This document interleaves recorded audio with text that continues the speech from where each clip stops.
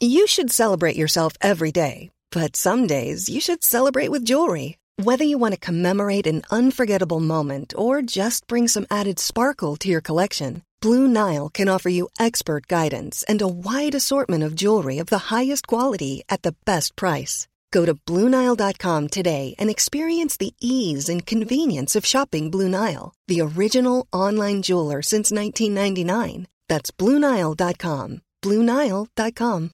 Hi, I'm Daniel, founder of Pretty Litter. Cats and cat owners deserve better than any old-fashioned litter. That's why I teamed up with scientists and veterinarians to create Pretty Litter. Its innovative crystal formula has superior odor control and weighs up to 80% less than clay litter. Pretty Litter even monitors health by changing colors to help detect early signs of potential illness. It's the world's smartest kitty litter. Go to prettylitter.com and use code ACAST for 20% off your first order and a free cat toy. Terms and conditions apply. See site for details. Hi everybody, on the podcast today I've got the one and only John Nichol. Now John Nichol is, quite frankly, one of the best contributors I've ever had on History Hit. He wrote the best-selling book Spitfire. He came on to talk about that. He's just written another best-selling book on the Lancaster Bomber, the history of the men that flew it, its role in the Second World War, and the women and the men who built them on the ground as well. He is such an engaging speaker. He is, of course, famous for his tornado was shot down at low level over the deserts of southern Iraq back in the early 1990s during the Gulf War.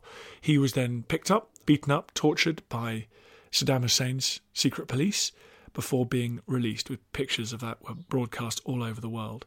So he's a truly remarkable man who's played his own role in history and now writes brilliant history books. So enjoy this conversation we had. This was one of our live Zoom webinars, our live podcast records. Lots of History Hit TV subscribers watching and suggesting questions that I might want to ask John, for which I'm always grateful. If you want to listen to previous podcasts with John, he's done a few for History Hit. You can go to History Hit TV. It's like Netflix for history. You've got audio, video on there. And you can sign up using the code POD1, POD1. That gets you a month for free, and 1 month for just £1, euro or dollar. And you can fill your boots with John Nichol content, with Lancaster Bomber content. We've got the Dam Busters. We've got the last living British Dam Buster, Johnny Johnson, a documentary about him up there. We've got a documentary of Max Hastings talking about Dam Busters. And then we've got a documentary about aerial campaigns of the Second World War with historians like Victoria Taylor and James Holland. So we've got a lot of content up on History Hit TV. Thank you very much to everyone who's signed up. Once you've signed up, you get automatically invited to join our live podcast record. It's great to have you guys there as well. But before you rush off and do that, here is the wonderful John Nichol. John, welcome back on the podcast. Great to have you. Thanks very much, mate. Really good to be with you. I really appreciate the fact that you kind of want to have a natter. Always a joy. Well, any excuse, because you've written what I'm sure will be another smash hit. This time, perhaps going back to your roots. You've gone away from a fighter aircraft to something a little bit more familiar for you. Perhaps for everyone who doesn't know some of your backstory, can you just tell the listeners exactly how you came to write aviation history in particular? It's nearly 30 years ago now. I was a navigator on tornadoes, going back to the first Gulf War in 1991. And in 1991, I was shot down with my pilot, John Peters, captured, had a bit of an unpleasant time at the hands of some Iraqi interrogators, and ended up paraded on TV. And, you know, lots of your listeners, lots of your viewers might remember that.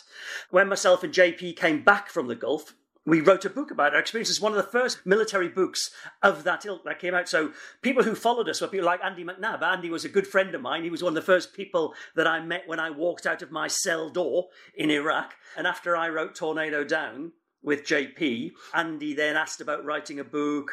And there was lots of other books came out of it.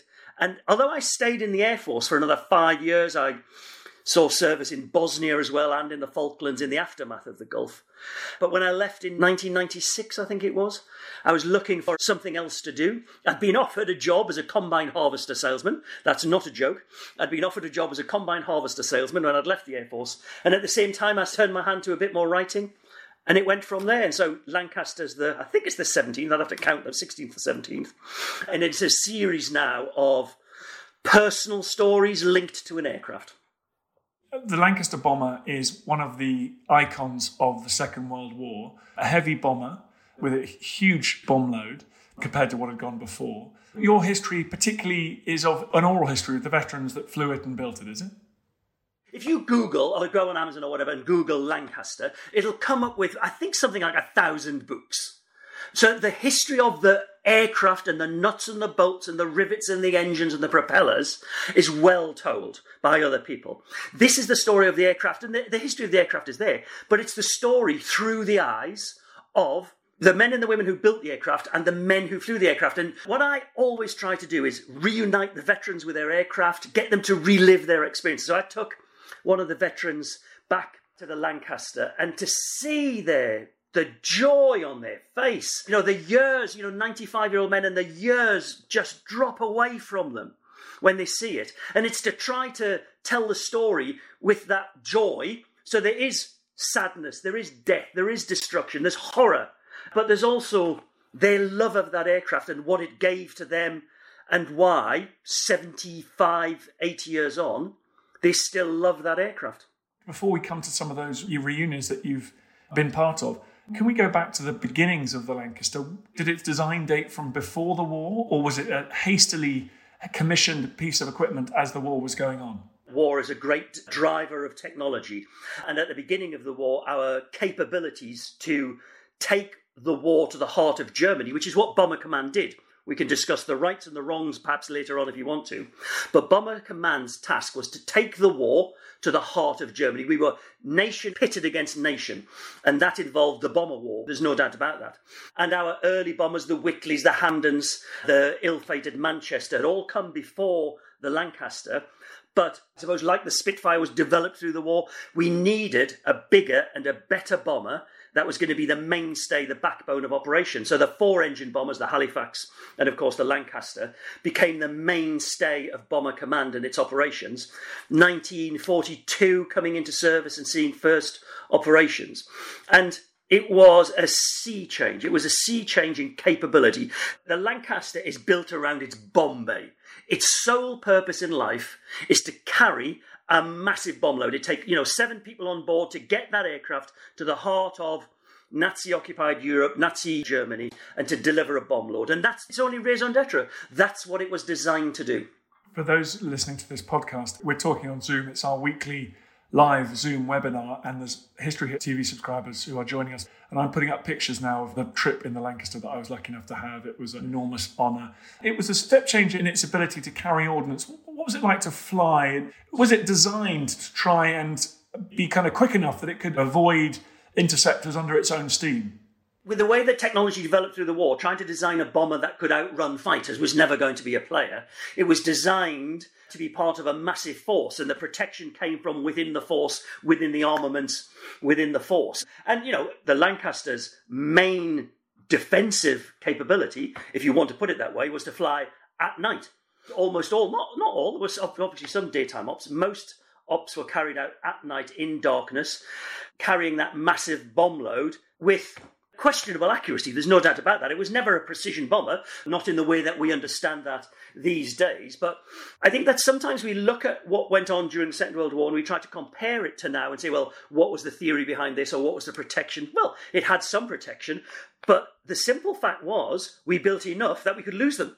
So we built 7,377 Lancaster bombers in the UK, and half of them were lost to training accidents or enemy action. Can you imagine that now? 7,377, half of them were lost during the course of the war. And that was its main defence. We built so many of them, we trained so many aircrew that we could afford. And it was a sausage machine. It was a sausage machine driving forward, with the sole purpose of carrying bombs into occupied Europe and Germany. That is an astonishing fact, that one. I didn't know that. Bomber Command was obviously the most dangerous portion of the armed forces, or one of, if not the most dangerous armed forces during the Second World War. Did the veterans that you met reflect upon that?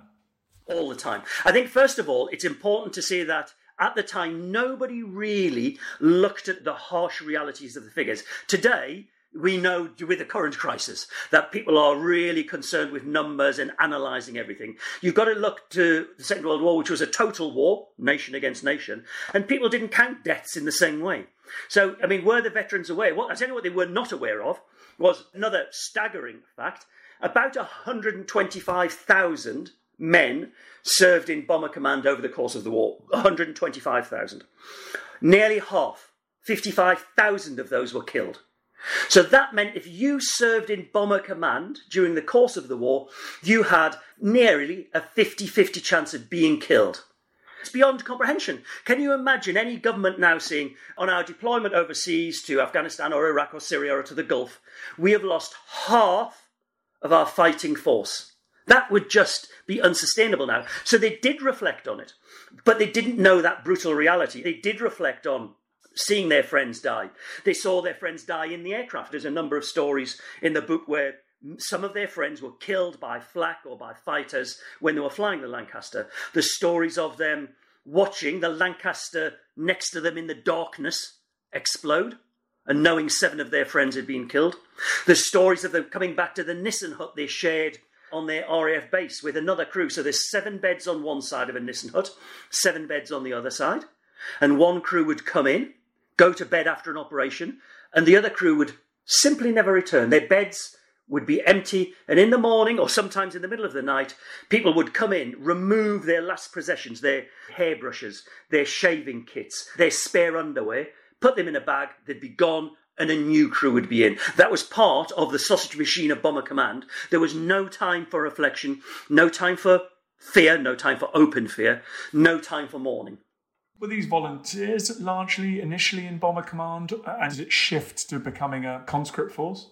No, they were all volunteers. You volunteered to be aircrew. You know, some of the people who are featured in the book were boys when the war started, so maybe 15 or 16 when the war started. The guy who started the book and finished it, who was a rear gunner, was a butcher's boy. He volunteered, as did everybody in Bomber Command. You volunteered to fly. They did various tests that would say, okay, you might make a navigator, you might make a pilot, you will make a wireless operator. They went off for their training, sometimes to the other side of the world, to Canada, to South Africa, some in the UK. And then they came back together. Rear gunners trainer a few months, a pilot training possibly a couple of years. They came back together and they were formed into crews. And it was like speed dating, Dan. You could have maybe 200 or 300 aircrew, aged between 18 and 21, 22. 200 or 300 aircrew put in a hangar like the one you've got on the screen behind you there. And they would simply be told, form yourselves into a crew. There's no science. Nobody said this guy's got good marks at gunnery school, this guy's got good marks at wireless operator school. It was by the cut of your jib. And so the pilot might look at somebody and say, well, he looks like he might be a good gunner. A wireless operator might go up and say, I like you, skipper. I don't know anything about you, but I think I'd like to fly under your command. And this way, pure chance, pure luck, they formed themselves into a fighting unit of 7 men, and they were choosing, simply by the figurative toss of a coin, the men that they were going to fly with, the men that they were going to socialise with, the men that were going to deal death and destruction together, and the men who would die together as well. That's how it happened. We've got questions and comments, which we will come to mostly at the end, if that's all right, guys. But I just want to pick up on one from a History Hit subscriber. Elian Gallagher says, our dad was a rear gunner in Lancaster in 42 to 43. He was shot down. He was the sole survivor of the crew, and he lost his 2 front teeth, which were apparently embedded in the gun turret. You must have heard a lot of stories like that.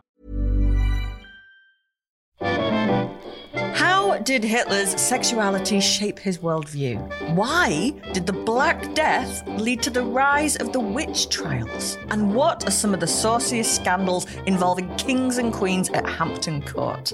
I don't know about you, but this is the history I want to hear about.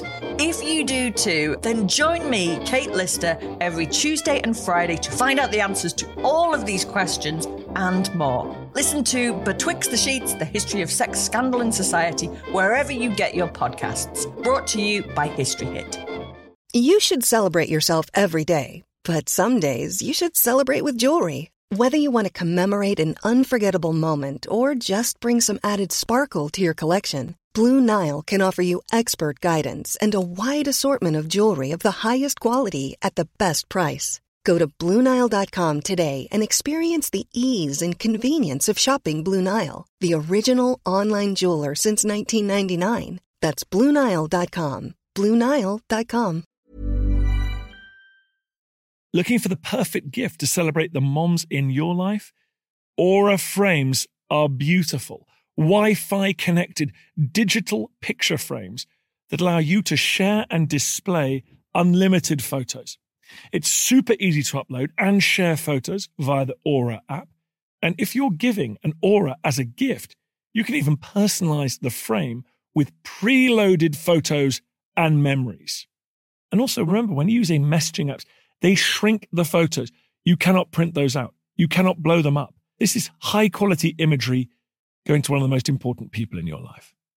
The Aura app is super easy to set up. It takes about 2 minutes and you're going to love it. There's free unlimited storage, add unlimited photos and videos, and invite as many people as you want to a frame. Right now, Aura has got a great deal for Mother's Day. Listeners can save on the perfect gift by visiting auraframes.com to get $30 plus free shipping on their best-selling frame. That's AURA frames.com. Use code DANSNOW at checkout to save.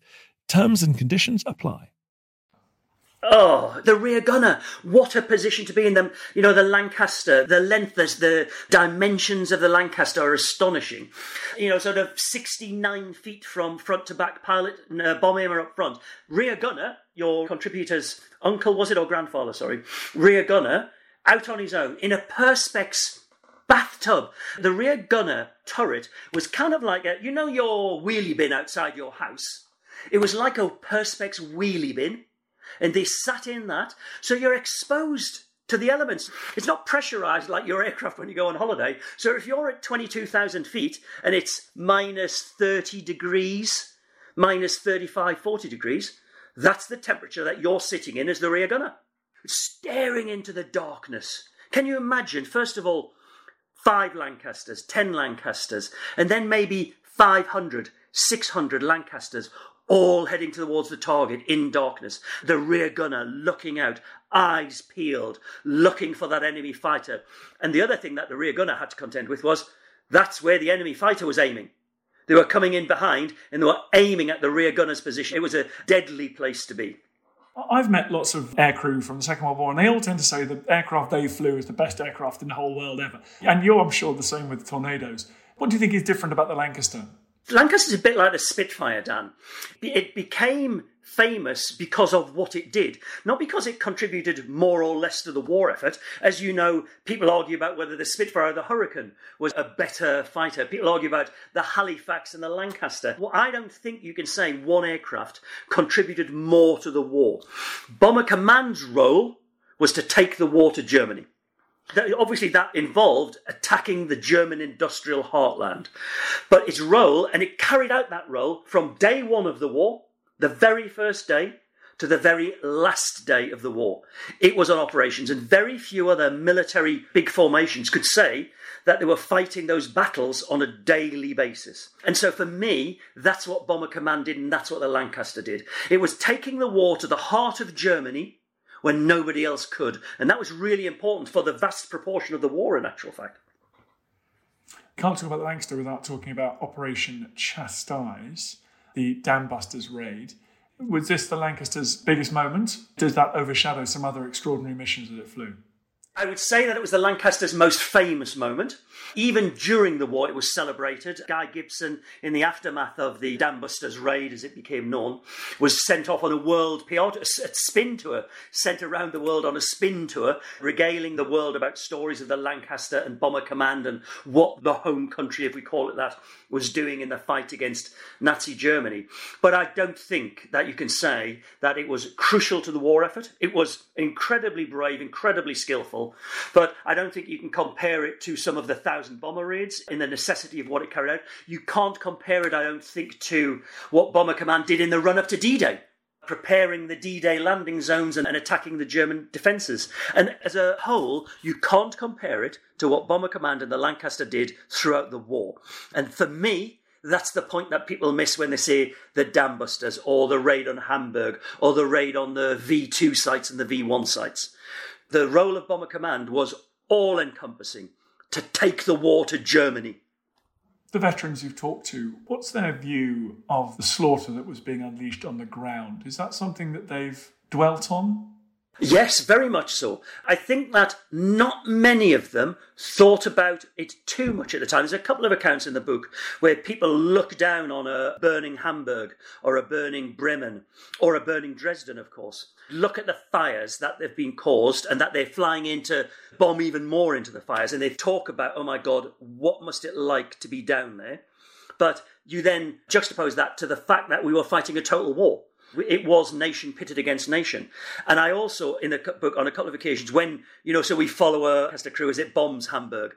And then I cut to an account from a young girl who was on the ground in Hamburg and describes what it was like. And it's horrific. It's brutal. It is tragedy beyond compare. Never think that any of this is glory of war, because it isn't. It's brutal and it is truly horrific. And they did reflected on it more afterwards. And I think that possibly where some of the hurt came in, and you'll know because you've spoken to them, was the way that some of the opinion turned against them in the aftermath of the war. They'd watched their friends die. They'd been lucky to survive. And now in the aftermath of the war, people were criticising what they'd done. And Bomber Harris was thrust to one side. Churchill turned his back on the bomber war, even though he was a huge proponent of the bomber war, a real proponent of the bomber war. But he was a politician and he understood how times were changing. And so they were hurt in the aftermath, in actual fact. They reflected on the brutality of it all, but they were primarily hurt in the aftermath. And they felt as though the country abandoned them, and in some cases still do. I spoke to one guy and he said, people still refer to Bomber Command veterans as murderers. You murdered people. And that is quite hurtful for young men who were fighting a total war in the only way that we had at our disposal at that time.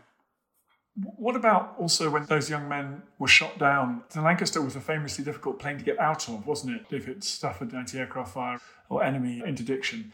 A spinning, falling fuselage must have been very, very challenging to escape from.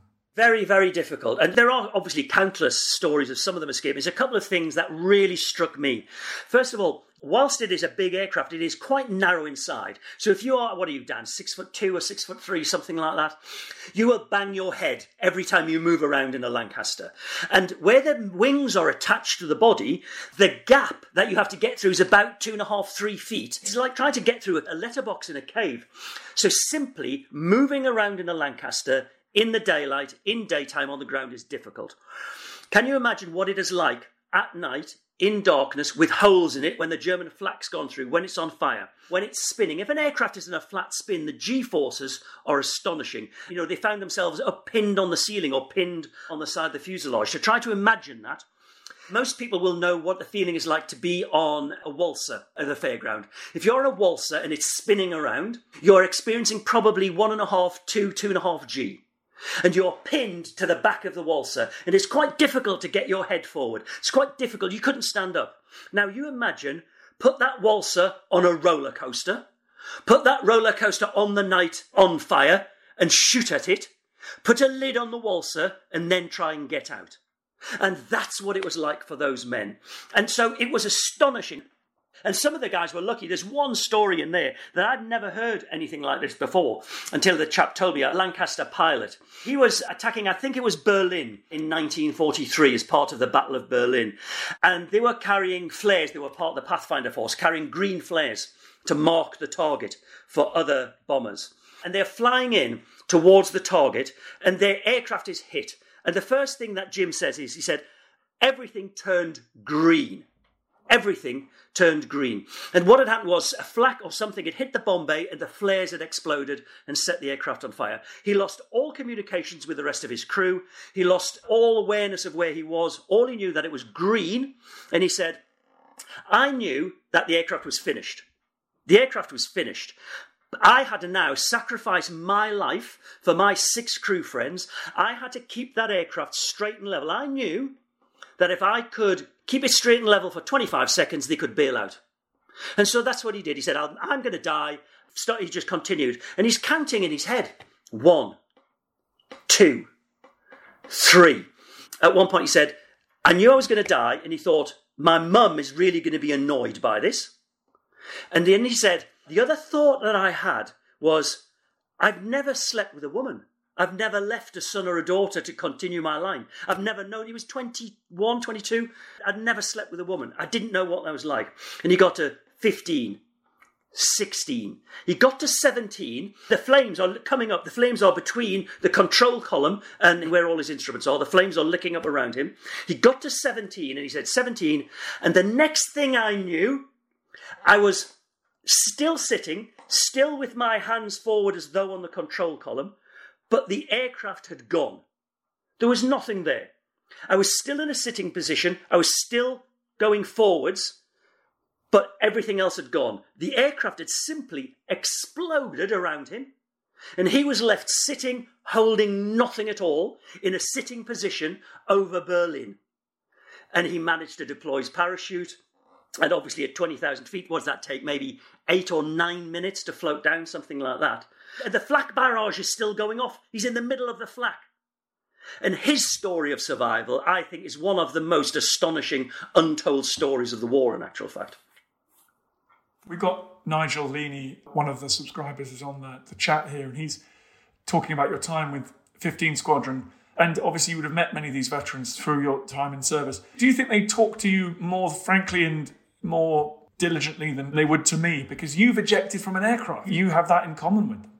I would never take anything away from you, Dan, that's for sure. But I think the only thing I'd say is that you've interviewed the veterans. It's far too easy for them to say, we just got on with it. We never thought about it. We never thought about the death. We never thought about destruction. And I feel confident in pressing them, in challenging them. And they know that I know what they're talking about. And I know that they're not being entirely truthful, or most of them aren't. And so I think that they are willing to open up more when they know that somebody understands. When they talk about death, when they talk about killing, it's quite difficult to talk to somebody about that, Dan, actually, to talk, when I killed somebody. If somebody is really quite happy to talk about that, there's a tendency to be a bit of a braggart, in actual fact, and they're very, very reluctant to talk about it. So I felt privileged that they trusted me enough with their stories, in actual fact.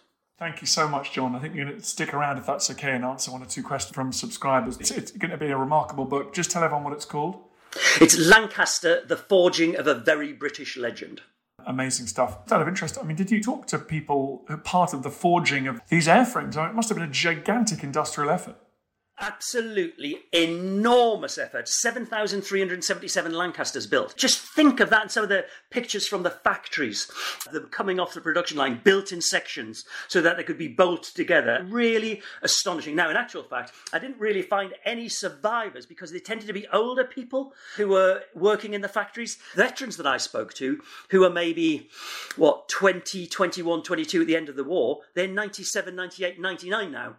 And so if you were working in a factory in your 30s, they're long gone. But there are enough contemporary accounts. And one of the chaps from the Battle of Britain Memorial Flight, the old squadron boss there, Clive Rowley, has done a lot of interviews that he allowed me access to with people that had helped build them and their stories.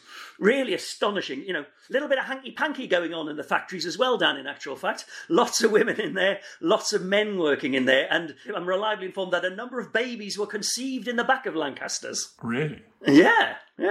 Well, that's a happier story than we usually associate the Lancaster Bomber with. That's lovely. Well, John Nichol, thank you very much for coming on the podcast, and very good luck with this next book. It's going to be a smash hit. Thanks very much, Dan. Absolute pleasure to speak to you again. Cheers. I feel the happy history upon our shoulders. All the tradition the history of songs, this part of the history of our country, all work on. Hope you enjoyed the podcast. Just before you go, bit of a favour to ask. I totally understand if you don't want to become a subscriber or pay me any cash money. Makes sense. But if you could just do me a favour, it's for free. Go to iTunes or wherever you get your podcast. If you give it a 5-star rating and give it an absolutely glowing review, perjure yourself, give it a glowing review. I'd really appreciate that. It's tough world out there, law of the jungle out there, and I need all the fire support I can get. So that will boost it up the charts. It's so tiresome. But if you could do it, I'd be very, very grateful. Thank you. When you make decisions for your company, you look for the no-brainers. And if you have a lot of mailing to do, Stamps.com is the ultimate no-brainer. It streamlines your processes to make your business more efficient, which makes you less busy. Mail checks, invoices, legal documents, and everything you need to keep your business running with Stamps.com.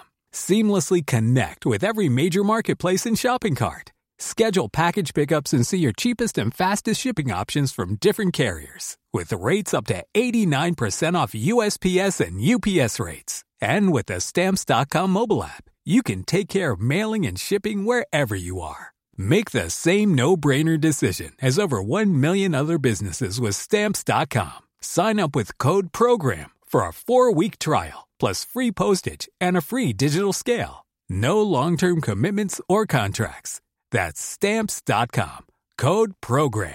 Confidence starts with loving who you are. And when your skin feels nourished and glows on the outside, you naturally radiate confidence from the inside. Give your skin a glow up with Osea's clinically proven Mega Moisture Duo. This ultra-hydrating body care features 2 of Osea's best sellers, Undaria Algae Body Oil and Undaria Collagen Body Lotion. These seaweed-powered heroes use skincare-level ingredients normally reserved for your face for results you can see and confidence you can feel. Osea has been making clean, clinically proven seaweed-infused face and body care products for over 28 years. This luxurious skincare is vegan, cruelty-free, and climate-neutral certified, so you never have to choose between your values and your best skin. Glow from the inside out. Get 10% off your first order with code GLOW at OseaMalibu.com. That's OSEA Malibu.com, code GLOW. Thank you for listening to this episode of Dan Snow's History Hit.